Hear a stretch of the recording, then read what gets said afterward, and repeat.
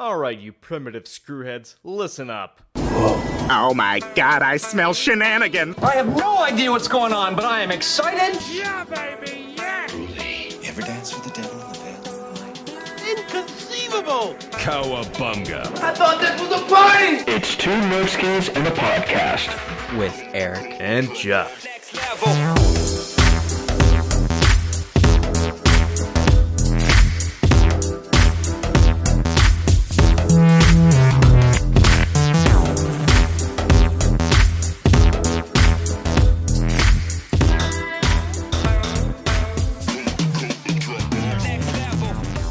Alright, well, hey everybody, welcome to a brand new installment of Two Nerdskis and a Podcast, you know, the one show where two nerdskis come together and talk about everything pop culture and entertainment, of course. I am one of your nerdskis. I'm Eric. So this has been long overdue, to be fair. So today you're going to watch Fight Club, and you're going to notice quite a few things. So this episode was actually recorded all the way back in November, and then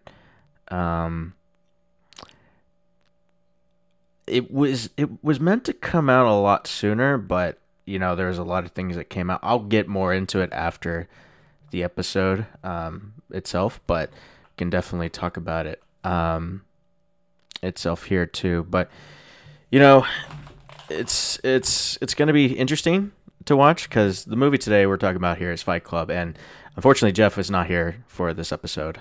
He was really busy at the time, and so I got my lovely guest co-hosts, Marshal and Shawn. They're the lovely hosts of their own respective YouTube channel. It's called Philosophy of Gaming. They talk about everything video games and what is it that makes a video game and the art behind it all. And so they're fantastic guests to have on. We had a really great, interesting conversation about Fight Club in general, and I think it got kind of, I wouldn't say philosophical, but it was very much. Fight Club is very much a movie that is still relevant to this day, and hopefully this conversation that you're about to either listen to, if you have any listening platforms, or if you're watching on YouTube, awesome too. You're about to see, it's going to be a really interesting episode. I really think, and I think it's definitely a very fine conversation for sure. And so Jeff actually does make a couple cameos. You're going to hear a text. You're going to hear my phone go off for text messages. That's actually Jeff texted me at the time about, I think it was about his project. But since then, but yeah, I will update you afterwards, and then we'll go from there. So I'll catch up with you after the actual conversation itself. Let's see how me, Marshall, and Shawn break the first two rules of Fight Club. You do not talk about Fight Club. Welcome, everybody, to a brand new installment of Two Nerdskis and a Podcast, where today we're going to be breaking some rules. I'm keeping that. Anyways, you'll notice today that me here, Eric, and unfortunately, Jeff's not here with us. Jeff gives us his blessing to continue on without him. To be fair though, Jeff is like, his schedule and our schedules are so like kind of like worked up right now. We're kind of like all over the place. So Jeff sends his love, and I invite everyone to please check out his work at Midnight Boardwalk Productions. He's got a really great short film out called Vengeance that I encourage everyone to check out. But so in the meantime, in his absence today, I have two very fellow fond gentlemen here. They run a little small video game channel, and also occasionally I edit some of their videos sometimes. About half. Yeah, about half. Anyways, ladies and gentlemen, my co-hosts, special guest co-hosts today, Marshall and Shawn. Gentlemen, how are you? We're doing good, man. It's good to be on the show. We're glad we get to do one with you. Thanks for having us. Yeah. Too bad your counterpart isn't there. Yeah, it is a shame that Jeff's not here, but like I said, like he's really busy with stuff right now, and he will be back, I will say. And so I think he's also very much looking forward to seeing how this discussion pans out. As are we. With the three of us. Yeah, so we're excited. So, but anyways, before we actually kind of get started, so I kind of wanted to ask, so what is your channel, Pog Gaming, and what is it all about, and how come you started that channel? And also the most important question, how the hell did I come to be part of this enterprise? I'll tell that story. You tell the first one. Yeah, so the idea for Philosophy of Gaming, I like to listen to myself talk, and I also like video games, and I'm very opinionated about things. I always thought it would be fun to do a video game channel, but I wanted to not just do a typical one. I wanted to do a channel where where I would talk a lot more about like philosophy, kind of like the sentimental messages behind like stories and games like that, and try to have a little bit more of like a positive spin on things, and actually try to do a good job. Not try to look like a lot of like the amateur video game channels that are out there. So one day I called up my good friend, my childhood friend Marshall, and I said, hey, I don't know anything about tech. Do you want to help me do this YouTube channel thing? And he was all like, yes, but I don't want to just do tech. I want to be all in, 50-50 partner with you. This has been a dream of mine too. And then it just turned out to be like the best like experience, I think, of both of our lives as far as something like this goes. It's just been really good. It's been an uphill grind trying to learn everything there is about making videos and trying to get a following. We're obviously still working on that, but yeah, so far we love it. And then, of course, we have you as our editor. And Marshall, how do we find him? Yeah, so we put out an ad on Craigslist, the companionship section. Man seeking a woman, or a woman seeking man. That's or right. Yeah. Man seeking man, woman seeking whatever. No, we had a good mutual friend that knew Eric and was able to get us connected, and it's been perfect since day one. So he gets us, he gets it. He likes to talk crap about us, and he shows it in the videos he edits for us. So it's been a blast. And not to fluff up your feathers a little bit too much and kiss your ass here, Eric, but I will say this. Philosophy of Gaming would not be what it is today without you, and so we appreciate all the hard work that you put into it as well. Thank you, guys. I appreciate that. Actually, I have to thank you for giving me the opportunity to be your editor. I mean, to be fair, I haven't edited all your videos. I've only edited anything that is important. Yeah, our other editor is a lot better. I guess he's referring to himself. Yeah. Actually, can I just say real quickly right off the bat, Marshall? I think actually when I'm not editing your videos, I actually think, because you're the one who's usually editing like all the Nuzlocke, which are their runs on Pokemon, and then you guys do all your stuff on whatchamacallit, other videos. Like the bet was pretty great. I also enjoyed watching Shawn repeatedly getting his ass kicked in Super Smash Bros. Constantly. Every single one of those was a fluke. Every one. Yeah, 4 in a row. Huh? Except for the ones that I won. Those ones were legit. But I have to say, in all seriousness, I think, Marshall, you actually do a pretty good job on the editing yourself. Thank you. Yeah, there's still some rough bits here and there, but I remember you asked me about some editing tips, and I was like, yeah, I'm more than happy to help you out with this. And so, yeah, I don't know if necessarily you want to learn too much, because then I might be out of a job, but okay, whatever. Hey, don't get me wrong. I don't want to do it.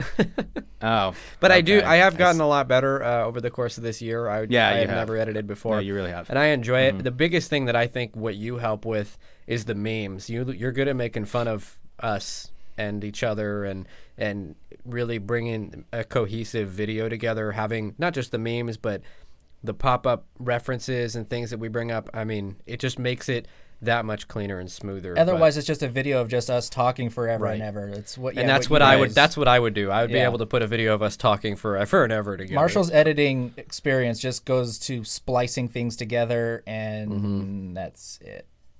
Yeah, Thanks, guys. I'll admit, I go a little bit above and beyond the call for some of the stuff I've done for you guys. We appreciate it. Where's that additional big fat bonus I've been asking for? Anyways, okay. Where's our first check? Yeah, no kidding. Yeah. Well, anyways, guys, thank you for coming on and joining today's episode. So, I mentioned that we're breaking some rules, and so today we are talking about very interesting classic. I say classic because truly it is a modern filmmaking classic or film classic. It is, of course, David Fincher's, I think it's his third film, but anyways, it's David Fincher's adaptation of Fight Club, which was originally written by Chuck Palahniuk back in 1996, adapted for screen in 1999, and of course stars Edward Norton and Brad Pitt, along with Helena Bonham Carter, Jared Leto, and Meatloaf.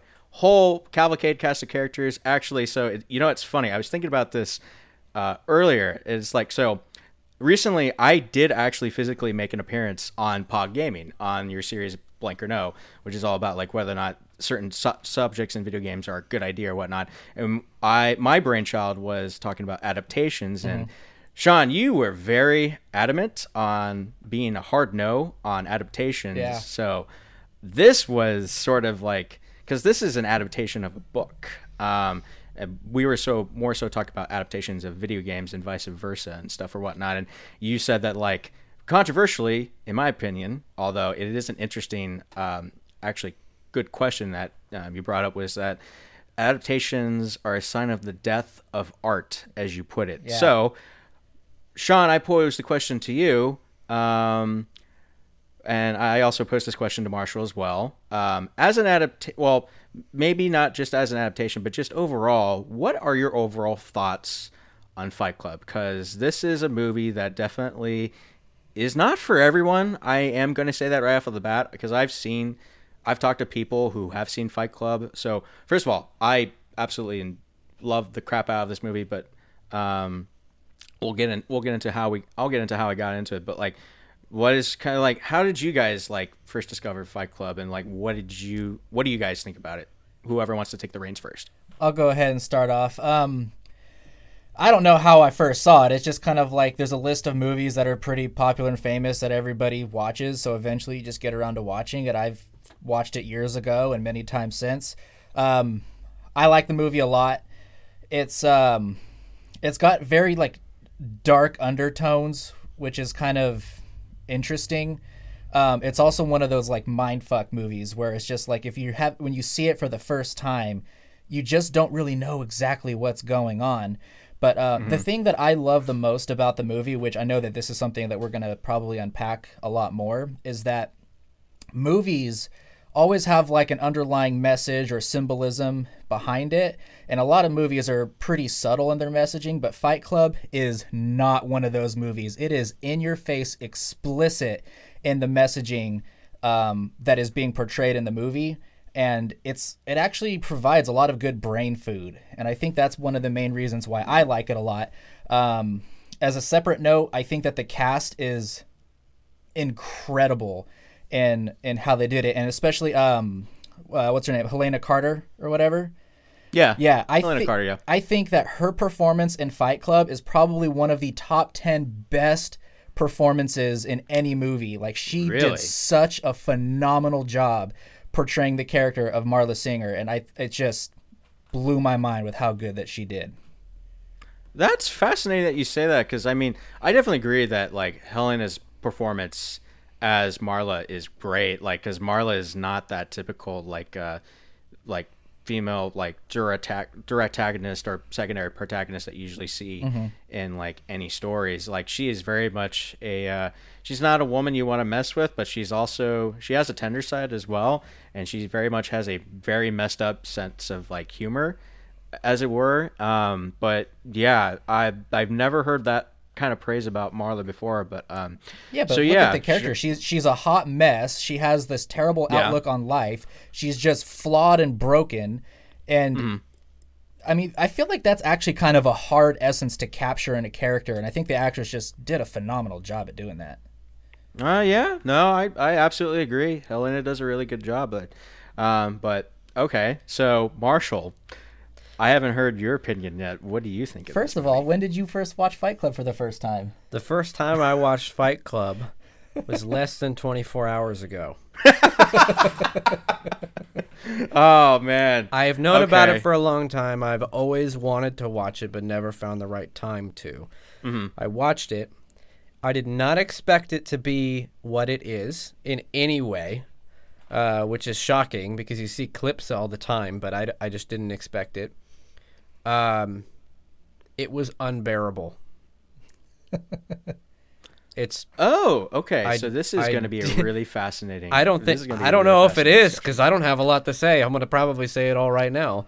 Well, no, I think it's going to be interesting just because it's going to because it sounds like me and Shawn have a pretty similar opinion on this movie, but it's going to be interesting to have a dissenting opinion. So please, I want to hear this. Yeah, please silence your cell phones over there. I'm kidding. So I think that the biggest problem I have with it is it brings a big sense of despair to the viewer, not just like what's happening, but it really, I don't know, it just brought me down in a weird way. And they did a very good job at making that feeling happen. I think that was partially the intention. I think so too. It's very dark. It's clearly got a filter on it that makes it seem even darker. The actual filming of the movie was done really well. That house that they went to, or that he goes to, that he moves in with on Paper Street, yeah, that house is disgusting. You mean the piece of shit derelict house? Yeah, Yes. It's disgusting, and it was very well put together, but I found listening to the narrator unbearable. I found the despair part unbearable. I found the way that they put the scenes together to be very difficult to watch. I understand why it was a box office failure and then became a cult classic. I get that. I didn't like it. Yeah. Okay. Well, this is okay. So I can almost guarantee I will never watch it again.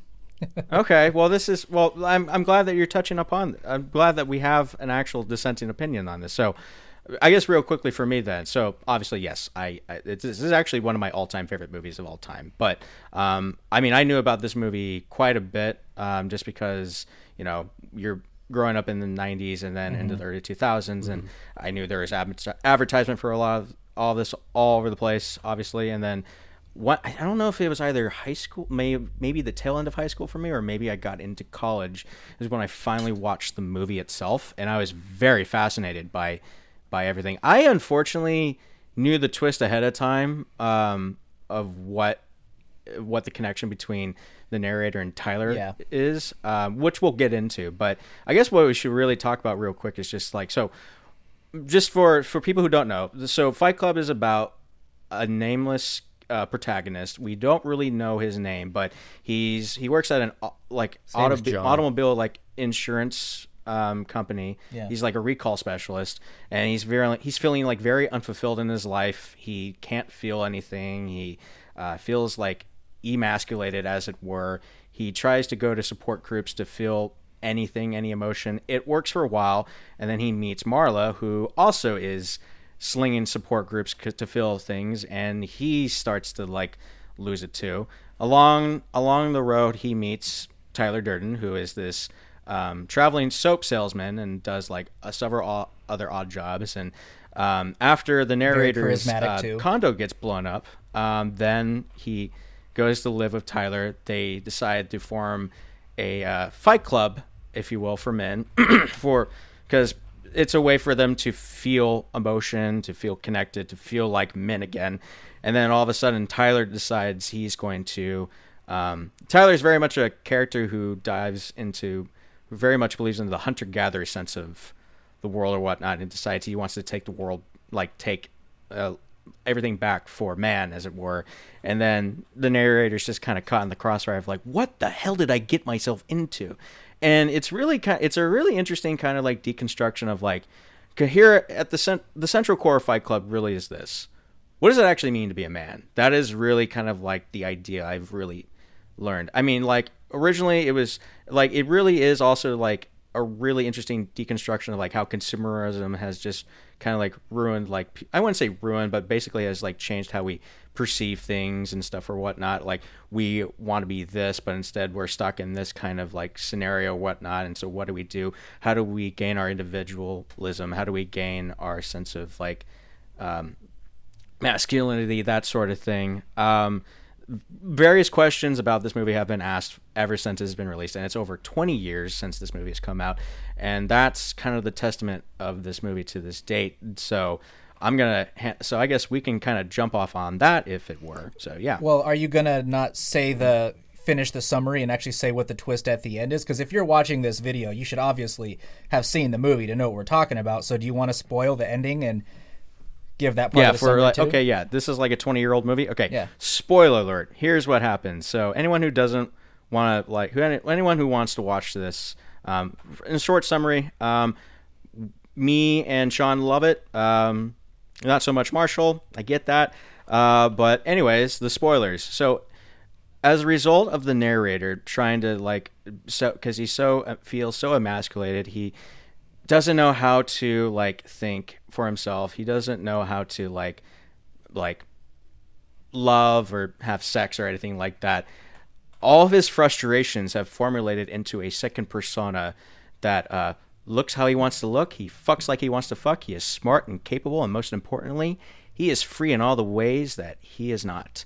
That persona is Tyler Durden, and that's correct.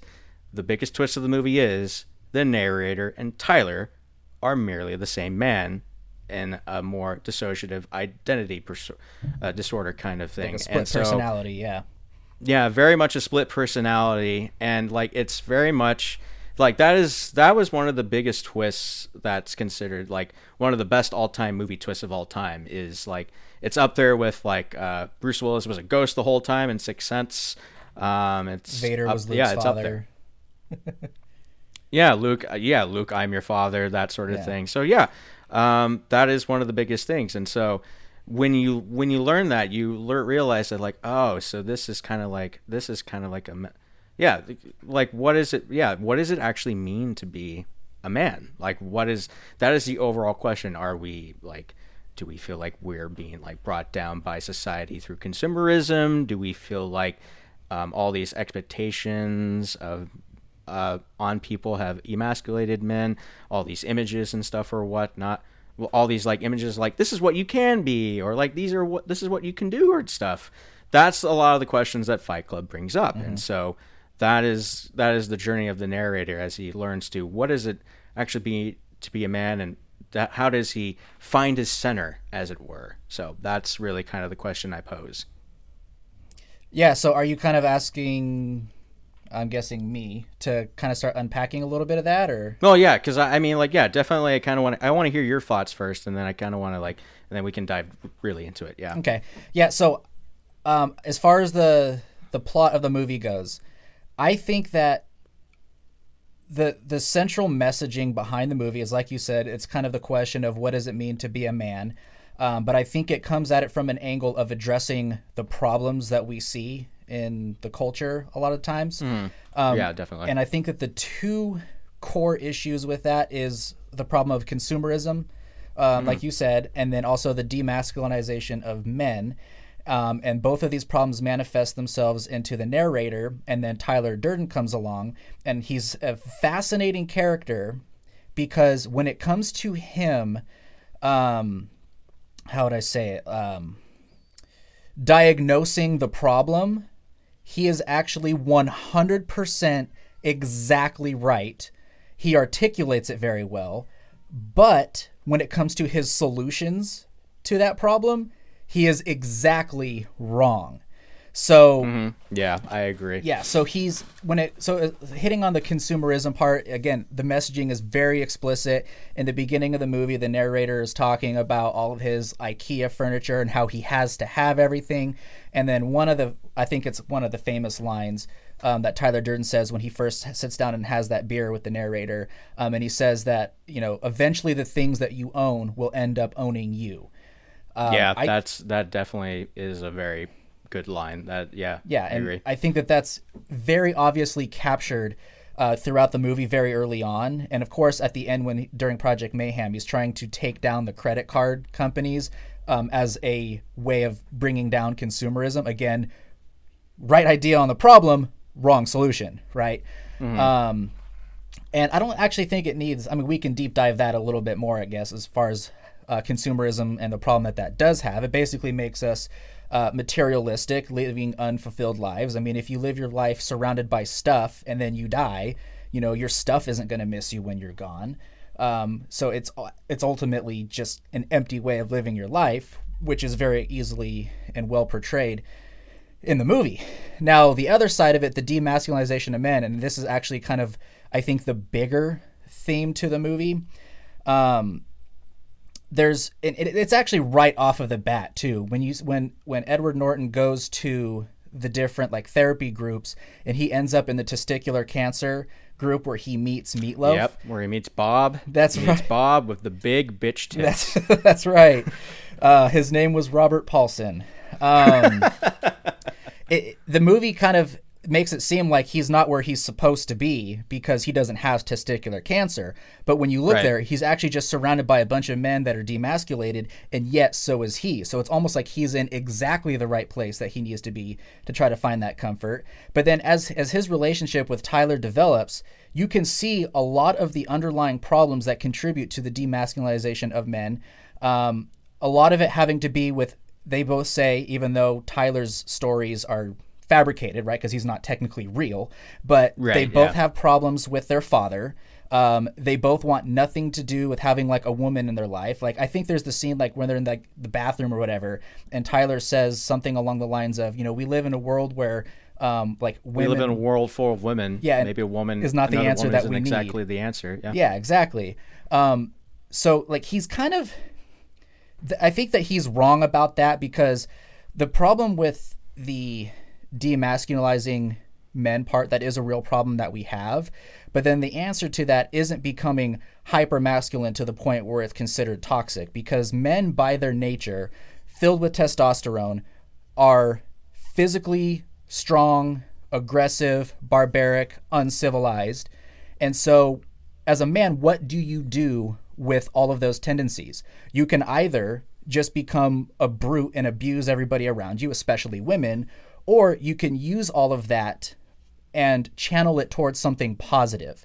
And what you realize when you watch the movie is that Edward Norton, the narrator, starts idolizing Tyler Durden throughout that whole process.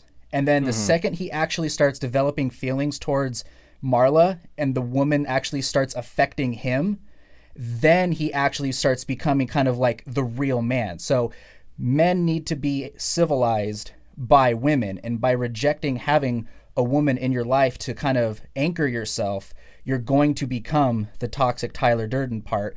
Obviously, that movie is a wild extreme to how real life actually works. Oh, yeah, absolutely, yeah. But that's also the point, though, too, is that I think that it's like you said, Tyler Durden was created by the narrator to be everything that he wants to be. But then again, we don't know what we actually want to be. It takes a little bit of humility and hard life lessons to actually get onto the right path. And I think this movie, in a very extreme way, portrays that.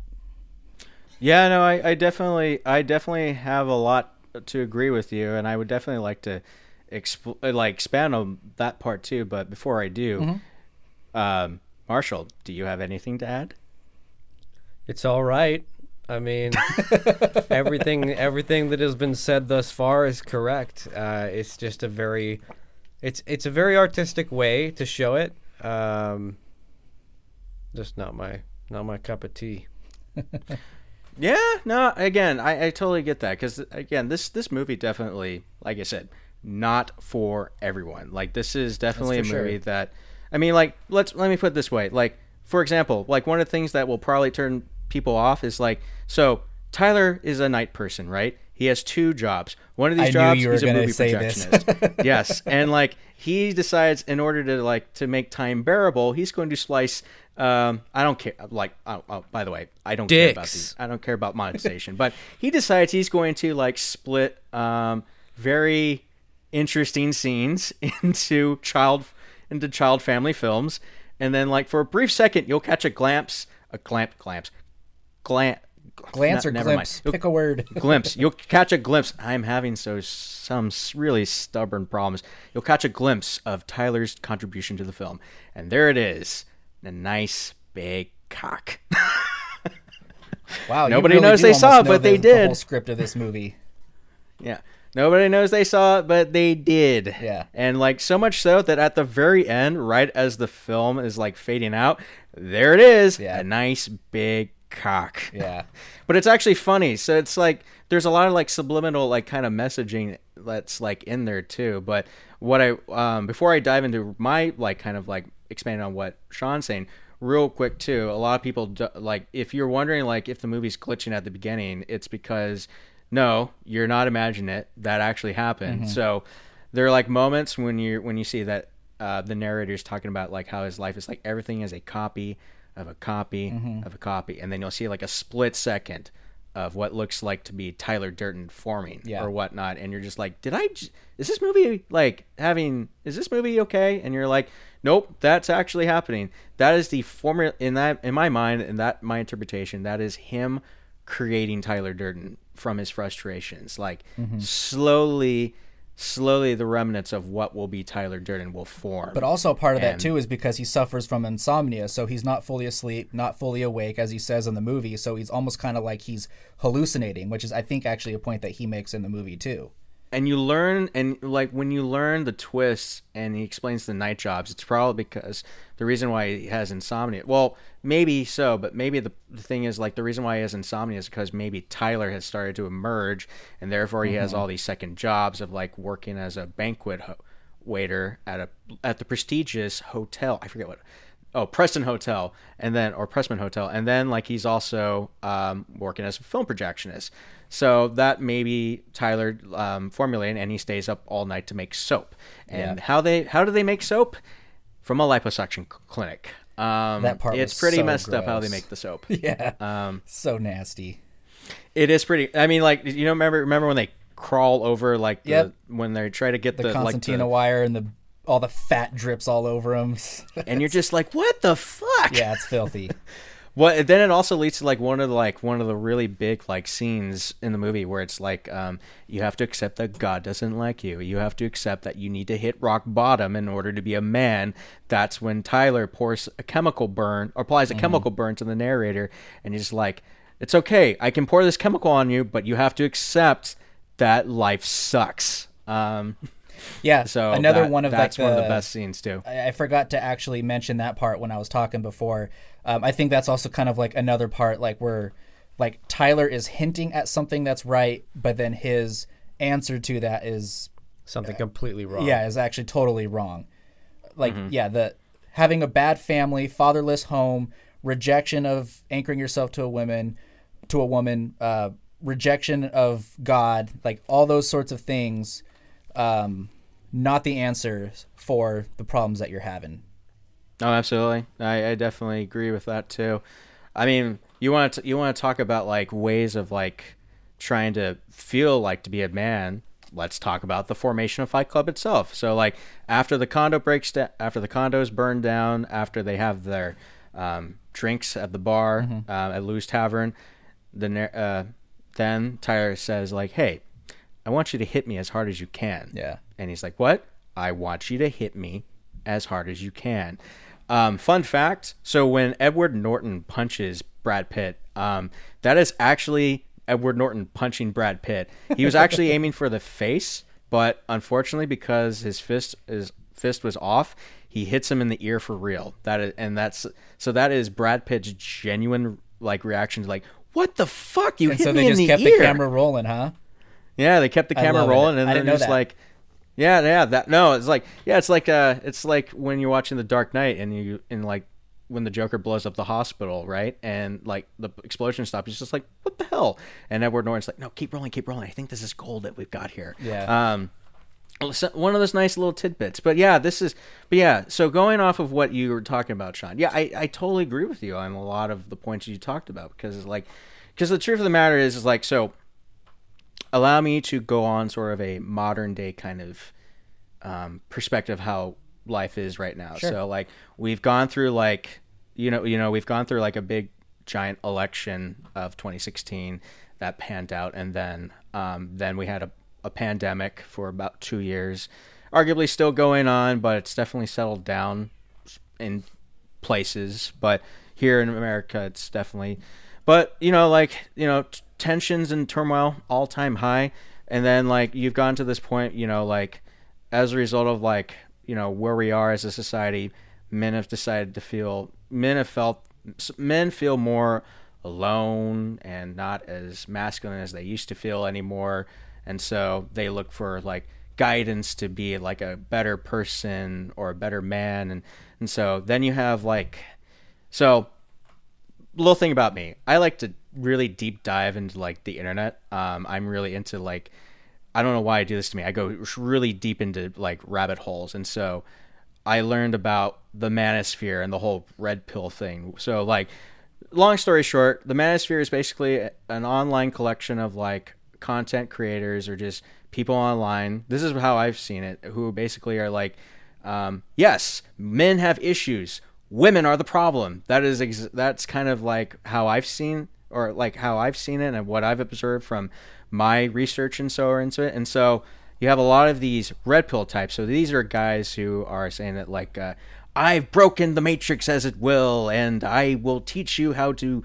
like take control back of your life, and I will teach you how to pick up women and conquer them. It's basically what I'm trying to say. It's Conan, what is best in life? To crush your enemies, see them driven before you, and to hear the lamentation of the women. That's red pill mentality. And so you have all these young directionless men who see these guys and look up to them as like father figures or brotherly type figures, and they're like, yeah, this is the way to go. And they look to Fight Club as sort of like a Bible of like how to like take back their lives. And I'm like, do they not realize that Fight Club was written by a gay man? Very much a kind of person that I think that community would be against. And like, they've completely missed the point. Yeah, I was gonna say that's also not the point of the movie. The point is the opposite in a way. Exactly. It's about not going too far. Exactly. Like, yeah. I mean, like, but it does still raise a point. Like, you know, like men. It's not just men too. I would say even women. Like we're all dealing with like struggles of like, what does it mean to be a human or a man or a woman? What does it mean? Are we like who we are? Are we defined by consumerism? Are we defined by the things that we own? Do they own us? That sort of stuff. Like, it's not just men, it's women everywhere. And so what this movie is really teaching you is that like, we're really trying to convey, it's like, no, what we're really trying to do is to show you that like, this is how you really achieve balance. You learn to accept who you are, you learn to accept your faults, but learn to improve on yourself, this sort of thing. And taking the extremes, this is going to end you up living in a shack that's got, you know, water filling up. Yeah. Can I go ahead and chime in off of what you were just talking about there, Eric? What was that? Can I go ahead and chime in on some of the points go you were ahead. just making? I would have to plead a little bit of ignorance when it comes to the idea of the manosphere. I've heard of it, but I don't like sit there and like rabbit hole things on the internet, but I know that that's definitely a thing. And I think that does actually speak to part of the problem. So you just said like both men and women, everybody is trying to find ways to define themselves. What does it mean to be a man? What does it mean to be a woman? What are we actually looking for? I think the answer to that is that what we actually need is purpose. I think there's a lack of purpose in broader society these days. And that's the thing, is like, you need purpose to live a fulfilling life. You need challenges, and then you need to overcome them. But you also need to be grounded in something. And I think a big part of the problem, and I think consumerism is a part of it, but consumerism has actually bred an even greater problem that consumerism doesn't even come close to. And that is the age of the internet, where everybody goes to these corners of the internet, and especially kids are being raised by the internet. And there's just all of these ideas out there floating around. You find something that resonates with you and then cling to it. And that doesn't mean that idea is necessarily healthy. So you find men that have been, or, you know, young men, boys, teens, whatever, that do feel that feeling of despair. Despair, by the way, isn't just like a way of like sadness or anything like that. It actually is a word with a meaning, and the meaning of it is a sense of purposelessness. That's pretty much what despair means, right? So people go to places on the internet and they see these hyper-masculine guys that are charismatic, kind of like the Tyler Durdens of the world. There's a couple of real-world examples. I was going to bring something like this up, but go ahead. Keep going with this. Yeah, and so they don't know any better. And a problem with that is, again, not having a stable family life at home. A young man, from the time that he is a boy, needs a father in the house to teach him how to channel some of the more aggressive and barbaric aspects of what it means to be a male in this society, and channel that towards something with purpose. And for men, that means service, right? You can join the military. That's a great way to channel that sort of that masculinity. Get married and, put yourself to work to be a provider for your family, serve your community. But just living in a room, listening to the internet, thinking that you're going to try to find role models on the internet, they're just as lost as you are too. Not a very good combination for a healthy society, for sure. I would agree. I would definitely agree on that part, which is kind of and it's funny that like Fight Club kind of predicts all of that too, right? Because that is the whole point. Because eventually Tyler decides that like he's going to take Fight Club a step further, and that's where Project Mayhem comes in, right? So Project Mayhem is basically his way of like, this is how I'm going to take society back for men, and we're going to do it by causing a lot of mayhem. And like, I love the montages, by the way, of like how they do it. Like if you guys remember Blockbuster, I miss Blockbuster. And then like they'll basically like destroy all the videotapes. With like whatever the hell it is they're doing. They'll like feed a shit ton of like bird feed to pigeons, and then you'll see that all the nice new cars that are on sale are all shit on by the birds. You have like a rolling you blow up like this fountain ball, and it rolls into a coffee shop meant to be a Starbucks, but Starbucks was also like a spot, like funding part of this movie too. And by the way, there's almost like a Starbucks cop in like every single scene of the movie. Not every single scene, but the point is that like that's part of the subliminal messaging of consumerism. But the point is like that was supposed to be a Starbucks, but they couldn't do that because whoops. But that's kind of the thing too, isn't it, Shawn? Like you have Tyler Durden, who is, he says like, here, you need to find purpose for yourself. You guys are lost. You need to think for yourselves. What do these guys do? They instead follow Tyler Durden to the word. The whole point, they say like, first rule of Project Mayhem is that you do not ask questions, and you're like, that is bullshit. It's a cult, it's very much a cult, and that's kind of like what the whole like Manosphere Red Pill thing is. It's like a cult. That is how I've come to see it. Like you have all these like figures that are at the forefront. Yes, I would include a certain former kickboxer turned pimp, or alleged pimp, as it were, like into the mix. I would throw. People have also thrown Dr. Jordan Peterson into the mix as well. Unfairly, I think that his advice is actually sound and solid. Yeah, it's a lot different than Tate. For his psychology stuff, I agree, but it's everything else that I kind of like am a little bit iffy on. But that's like a whole other subject. I'm kind of curious though, like what exactly is like kind of iffy about it though? Because I think a lot of Shawn quoted him word for word earlier. Yeah, because like a lot of what he says is actually like the healthy way of channeling like masculinity. Like Andrew Tate, no, not so much. I think that Andrew Tate is actually a lot like Tyler Durden, where he's right about a lot of things, much so, yeah. but then has the wrong answers to execution to the problems, right? But where Jordan Peterson, his whole messaging is basically, as a man, grow up. Voluntarily take on responsibilities, develop a sense of duty, and get married and have a family. And when we talk about purpose, I think that there's really, when you talk about the purpose of a human, is to keep the human species going so that you don't become extinct, and you do that by having kids. So that one of the most fulfilling ways of achieving fulfillment and purpose is to have a family. I remember kind of going a little bit off tangent here. I mean, it can be one way to fulfill yourself, but let me finish your thought first before I say anything. Okay, yeah. So like I remember I saw this. I don't know if it's like considered a meme or what, but it was like this graphic that I saw somewhere on social media. It's a silhouette of a man, white background, black silhouette of a man, and his whole body is made up of puzzle pieces, mostly put together, but there's a few of them missing. And then there's a silhouette of a child who's also made up of puzzle pieces, but he's actually mostly empty. And you see the man handing a puzzle piece to the child. And I love that metaphor because it's basically saying that a man, a father, a parent gives themselves to the child to let them take their place and try to make the world, a better place. That's what legacy is about.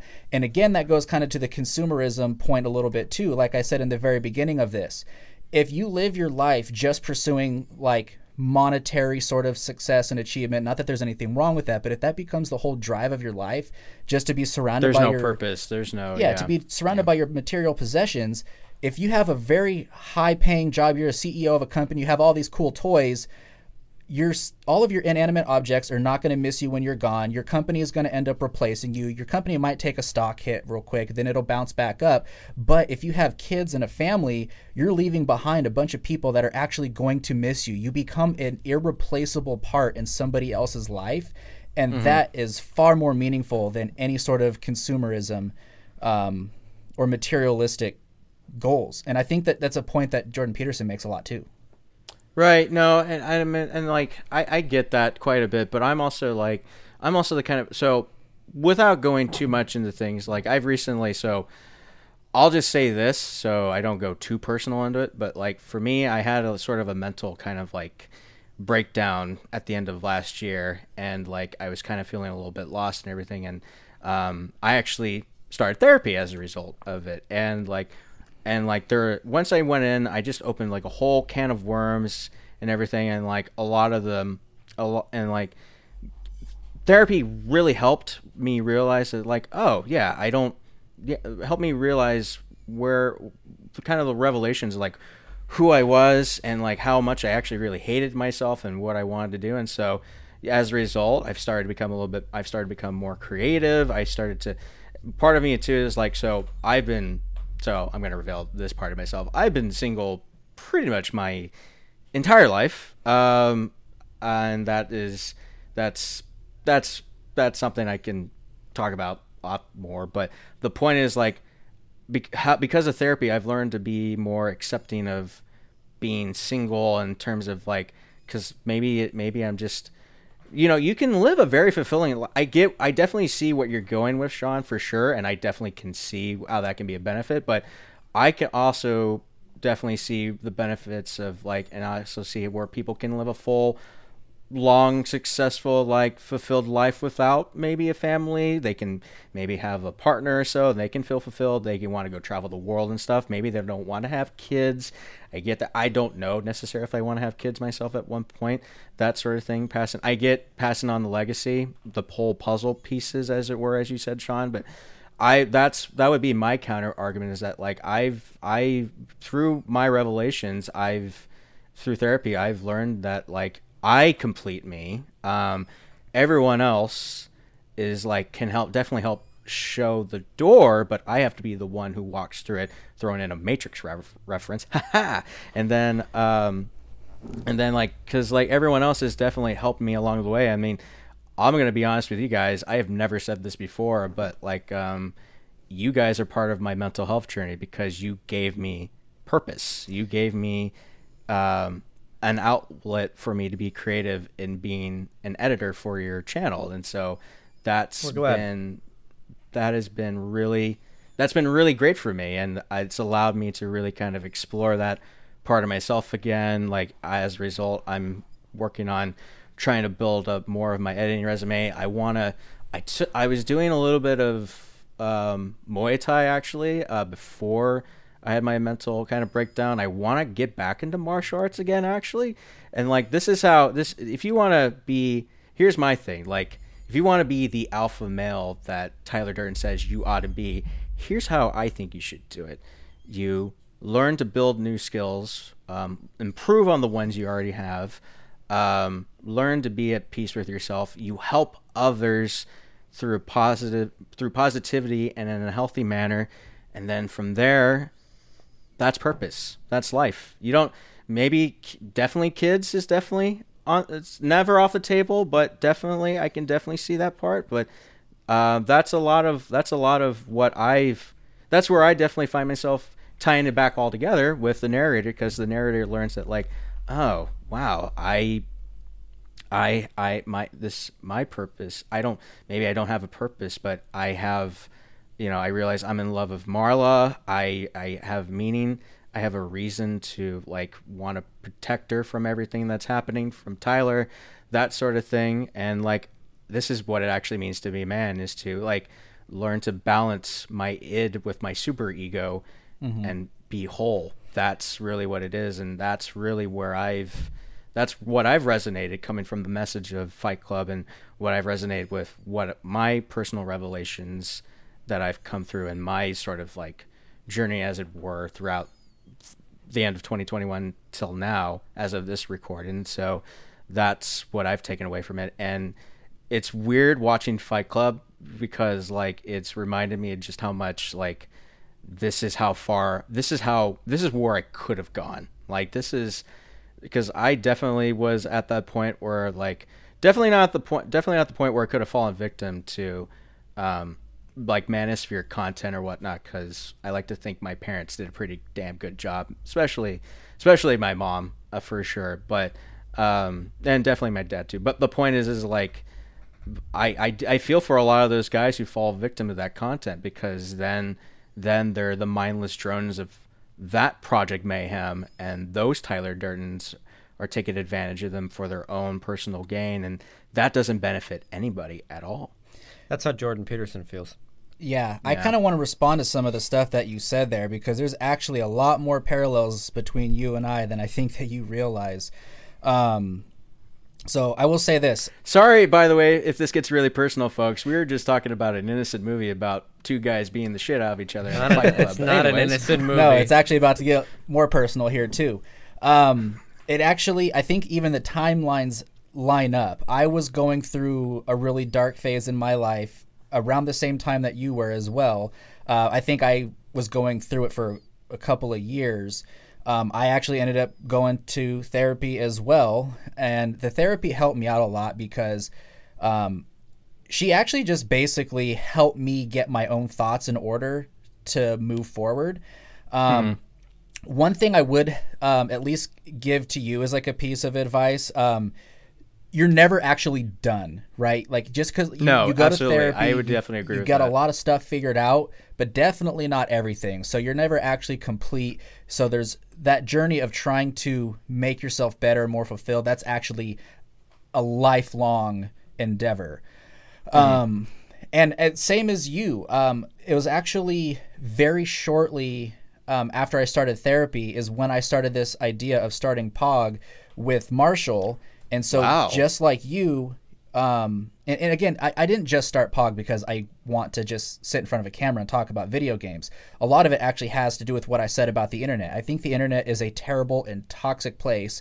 And unfortunately, YouTube gaming is one of those platforms where you get a lot of really bad, and they're actually called influencers too, but they're also influencing really bad ideas. So my idea is to kind of take, like, this video gaming YouTube channel idea as a Trojan horse to get in front of the youths, and then actually try to promote more of, like, a positive and hopeful message along some of the themes that we're talking about today. So in a way, both you and Marshall have also helped me find a sense of purpose as well.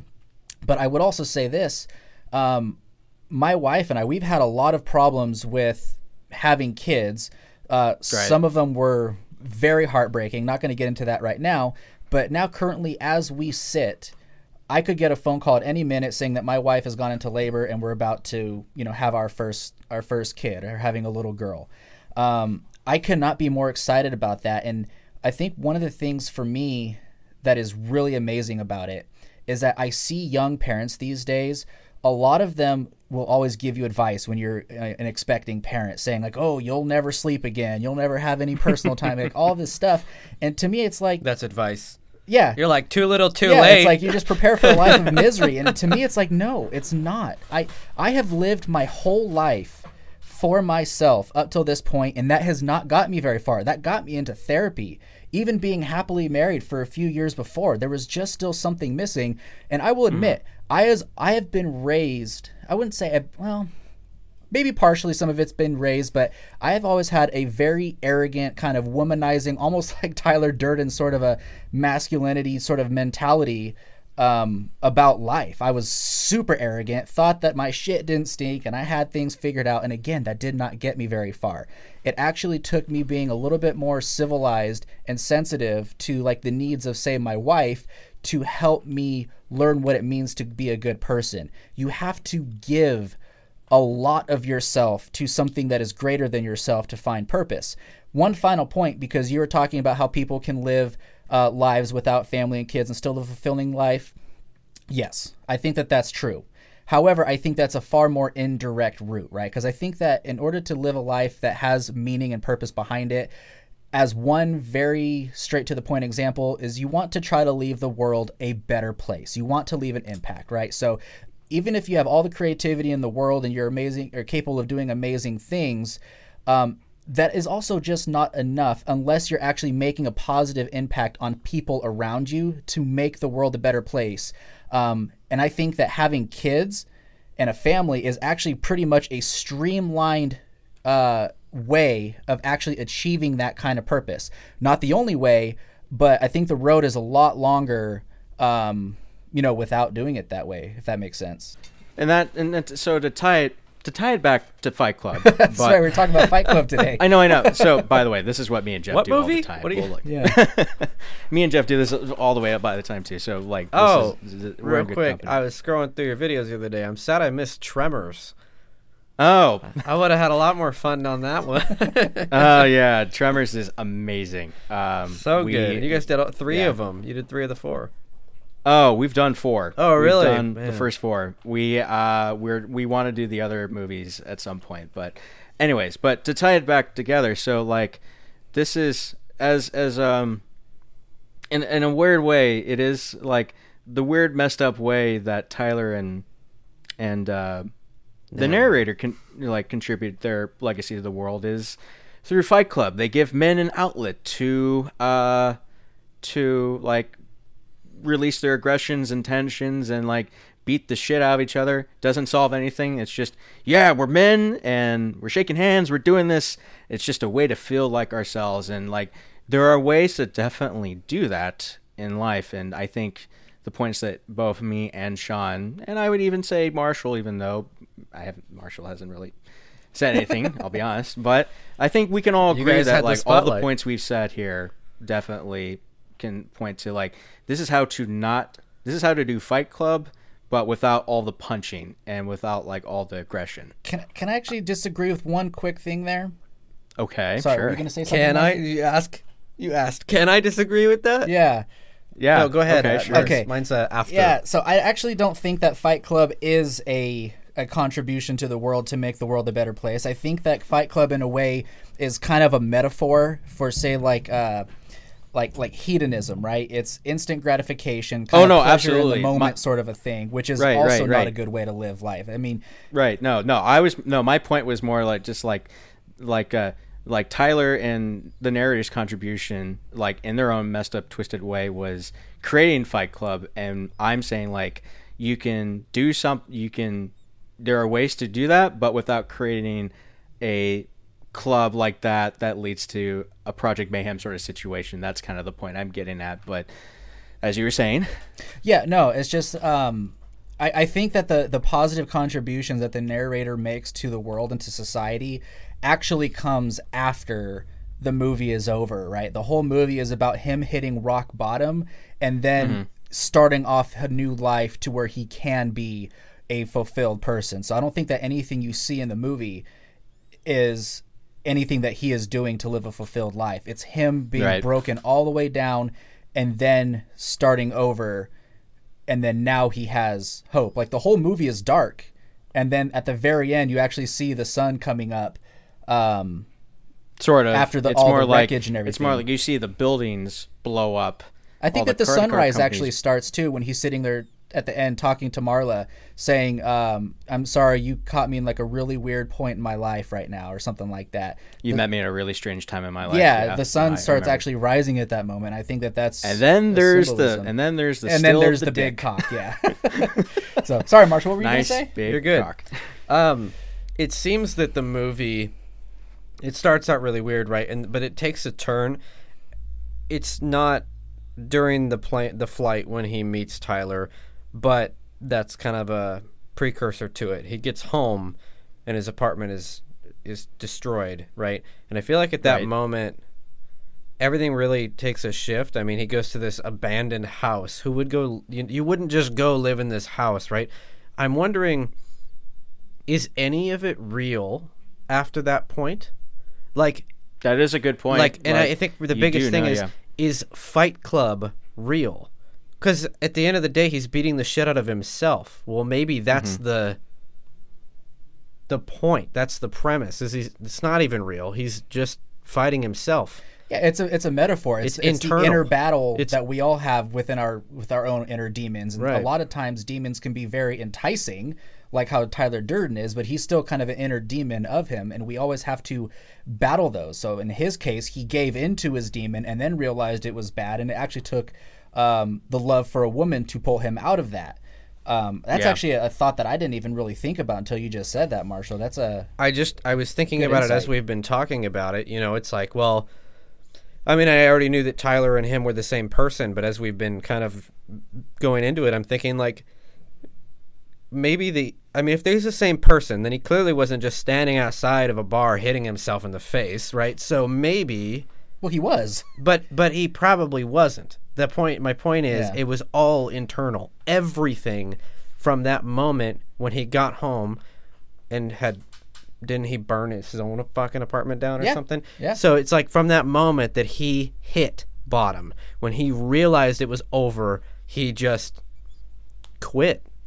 And from that point on, it started becoming Tyler Durden. And that's why I think maybe Fight Club isn't even actually real. It was real because there actually was other people. That could all be internal in his mind. All of it, everything that happened could have been internal. That's definitely an interesting way. I guess just my point is that way. Maybe it was all inside of him from that moment. On the so flight, he never even fell in love with Marla in the first place. Maybe. I mean, I'm not trying to go super deep on that. Maybe it was in and out and that kind of thing. But I think that the whole idea of him fighting Tyler was not to fight someone. It was likely him on the inside fighting with himself, which clearly it was. But I mean, maybe that's actually what it was. Maybe everything was fake. I don't know. Yeah, that's definitely a thing too. That's definitely something that I believe that like film scholars and just film like buffs will definitely analyze as like, did it, like how much of it actually happened. It's kind of like an American Psycho thing, isn't it too? Is like, did everything Patrick Bateman do actually happen, or was it all in his head? That sort of thing. Well, that's and a good way to approach it. Yeah, and there's no way to for sure answer it either. So it's more of just speculation. Well, I think that it can be answered, at least in a way, because if everything that did happen after that wasn't actually real, then that renders all of the other points that the movie makes almost pretty much meaningless, because the movie tackles problems like we talked about, consumerism. Consumerism was already tackled by then. Right, but it's still it's tackling the problem and coming up with, like, say, the solution of it, right? So it deals with all those problems, but it happens in both the micro and the macro. The micro being in the individual, in the narrator himself, and then the macro addresses the problem at a societal level. If the whole story is about him and everything is fake, then that means that all of the outside societal influences of it were also fake. But I don't think that's the point that the movie is trying to address. I think it's actually trying to address those problems in society as well as the individual, and it manifests in both, which means that it has to still be real and exist. Or it's the individual's views of how society views and changes. And true, but Bob was real. Bob was a real person before. Yeah, Bob was a real person. Bob and those bitch tits. And Bob could have been a figment of his imagination afterwards, because he knows Bob in real life.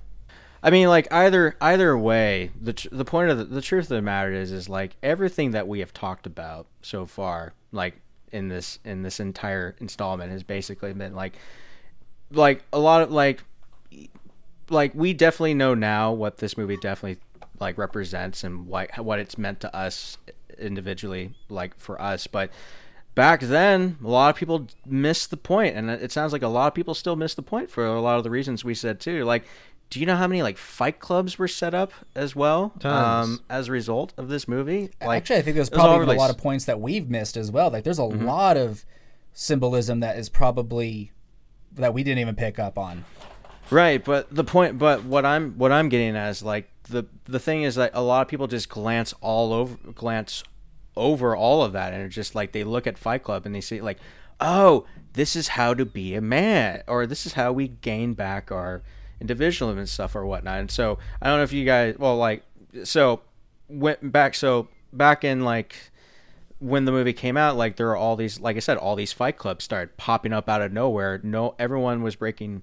No one would break into the rules, but they kept being found anyway. Like apparently, there is one popular story I learned where it's like Brigham Young University, which is a school in Utah. It's a university that's run by Mormons, but apparently they had as many as about 700 or maybe 300 students in their fight club, and that got really kind of crazy and out of hand too. So that was really kind of a thing. So that's really kind of something.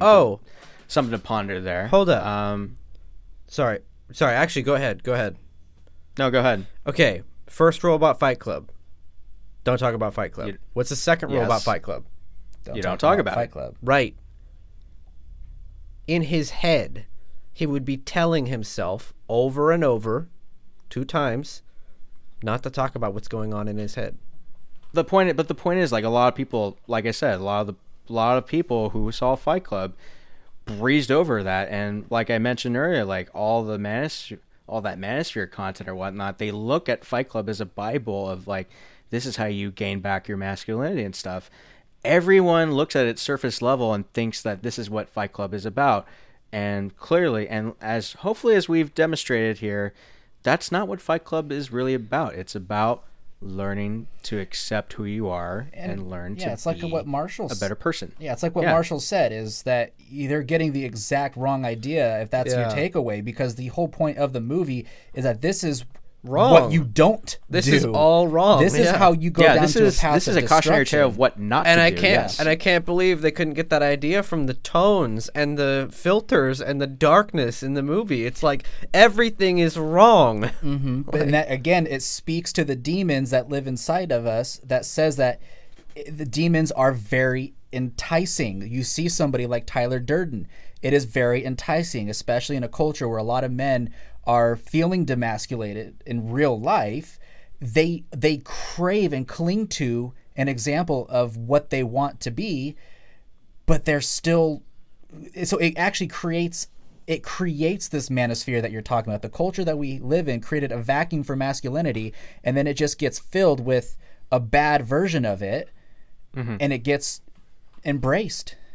Yeah, that is the sad reality of it all, really. That's it is what it is, but hopefully by having these conversations and like really kind of deconstructing what Fight Club is really all about, maybe people will hopefully look at it at a better light and see for what the message is really all about. And it's like it's everything we said, Yeah. This is a very cautionary tale of like, if you don't want hypermasculinity or toxic masculinity, this is how to not get there and go from there. But so like I'm going to say it. So I think overall, like, even though Marshall, I know you're not a fan, you've raised some pretty good, interesting points overall. And I've got one more. Okay. As we've learned tonight, the first rule about Fight Club is talk about Fight Club. No, and I don't mean that as a joke. Right. Talk about the struggles and the demons that are going on inside your head and the things that you see and read about and learn about. Talk about this stuff. with somebody. Don't let it stew inside until And it become a violently Tyler comes Durden. out. Don't get stuck in an echo chamber. Don't fall for bad habits. Don't be on the internet as much. I would also recommend like find some positive people in your life. Look up to healthier role models, as it were. Like if you want a good example of like a really good like YouTube channel that analyzes has like really positive role models and also loves talking about movies through like a therapeutic lens, I recommend a channel called Cinema Therapy, where they look through so it's a therapist and a filmmaker. They're best friends from college, and they watch movies and they tackle like characters and themes through a therapy lens and how they would apply like mental health and stuff, like from learning these lessons and stuff or whatnot. And Alan and Jonathan, the two guys, well, Jonathan is the therapist and Alan is the filmmaker. These guys are like internet dads. Like they are like some of the most positive like videos I've seen. Their breakdown on Fight Club is actually what made me want to talk about Fight Club here. And I'm glad I'm able to talk about it here with you guys. And I recommend everyone like don't bottle it in. Like seek out therapy if you need to. Actually, I really do recommend therapy. It's actually done pretty great wonders for me. And it's done really well for Shawn too. Find your inner center, if you will, and just be a positive role model for others, and try and find purpose in your life. But don't do it by starting a fight club and then also creating a shadowy terrorist organization on top of that too. So which is exactly right, because again, the darkest point of the whole thing is that you walk down that path, you end up with a bullet in your head by yourself that you did to yourself. I mean, we don't recommend killing yourself. No, but that's what I'm saying. That's the cautionary tale, right? It's like this is a path to where you like shoot yourself. I actually think that's one of the darkest messages that's behind the movie. It's terrible and tragic, but it's just I think why I like it is because it a little bit too real. If you get consumed by the darkness and the demons, there's a chance that you can end up with a bullet in your head, and you might not be as lucky as the narrator. Yeah, it's true. It's definitely something that, I mean, like, I definitely feel like I could have gone there at one point. And it sounds like we all could have gone down that point at one point or another in our lives. But just part of being human. Yeah, man. just learn to better respect and love yourself, and learn to be a better, positive, healthy man. On top of that, learn what positive masculinity is and learn to pass it on, so that you don't end up with like all these unfortunate young men out there who just feel directionless. And step outside too, like meet somebody, as it were. You never know, or just find a group that you want to hang out with and just do that stuff. That's how it is. But live life. I'm going to be honest. I did not expect this video to get really deep, or this episode to get really deep. So, I think that's gonna do it. I did not expect this to be a very therapeutic episode, as it were, for this show or whatnot. But I don't think there's anything wrong with that. I think that we all enjoy the kind of therapeutic elements of this conversation for sure. Absolutely. Oh yeah. But so, Marshall, Shawn, where can we reach you guys? Obviously, your YouTube channel, Philosophy of Gaming or Pod Gaming. But like, do you guys have Instagram? Do you have like a TikTok as well? Yeah, Marshall, what's all of our social media stuff? Yeah, it's a good question. We're going to make sure that it's posted on screen right now. It's either Philosophy of Gaming or Pog Gaming, something to that effect. I believe Instagram is Philosophy of Gaming. Check out our YouTube channel. I'm sure we'll have link in the description for that. But basically, the YouTube channel is, if you want to follow us, that is going to be the place where we're doing pretty much everything that we do, is the Philosophy of Gaming YouTube channel. Absolutely. And if you want to see me like rib into these guys through my editing, that's where you can check that out. So that's right. Marshall, Shawn, I really appreciate you guys coming on to talk. I'm really sad that Jeff was not here to discuss this, but with us, but I feel like he's gonna listen to this and he's gonna be like, "Fuck, I missed out." But anyways, guys, I appreciate you guys coming on to the show. Be sure to like and subscribe to the YouTube channel. Leave comments down in the comment section. Let us know what you want us to talk about, or like any suggestions for any videos and stuff. How do you feel about this certain topic or what that we're discussing today? Be sure to follow the Instagram channel for TNAPcast. That's TNAAPCAST. And yeah. Also, we're on Spotify and Apple Podcasts as well. But, gentlemen, it has been a pleasure, and I'm going to say thank you guys for checking out this installment of the show. We'll be back. Jeff will be back, I promise you. And I do apologize, by the way, for all the listeners and viewers on the frequency, just because me and Jeff have been so busy with like life and whatnot. But I'm just going to say this, guys. Stay shiny, everybody. You have a good one. Thank you for having us, man. Appreciate it. Thanks, guys. All right. Well, that was the conversation itself. Definitely something that definitely was very much. It was definitely a very deep conversation. It's probably one of the most open conversations I've had on the show itself overall. There is a couple things I should probably point out. The first and foremost, the one I kept thinking about the entire time after I edited this was just like, oh, why did I start with, when I finally started talking about how like Fight Club is referenced as a Bible in the manosphere, and how they do not realize that the author Chuck Palahniuk is very much someone who didn't go about that. I said that like, yes, it's written by a gay man, and I'm like, I really should not have started off that way with him, because that's not what defines him. What defines him is that he's a fantastic author, and I'm like, the point there I was getting with that is that like he was the kind of person who would definitely disapprove of what that whole manosphere like represents and how they interpret his film, or I mean his book, but still his work in general. But that's definitely something that I'm like, yeah, he wouldn't be a fan of what they're preaching for sure. And then there's definitely some stuff in like cut out just because of like our camera quality was just kind of shit, so we just had to work with what we got, at least on my end. So it was that, and that sucked because there's quite a bit of good stuff I had to cut out, but unfortunately it was all there. But I think overall we did a pretty good job with this. Since this podcast episode, since the recording, Shawn is now a father. Wonderful child. I've seen the pictures, and congratulations, Shawn. You're doing great. A lot has happened since that recording. Philosophy Gaming is like up now to like almost like 200 subscribers at this point.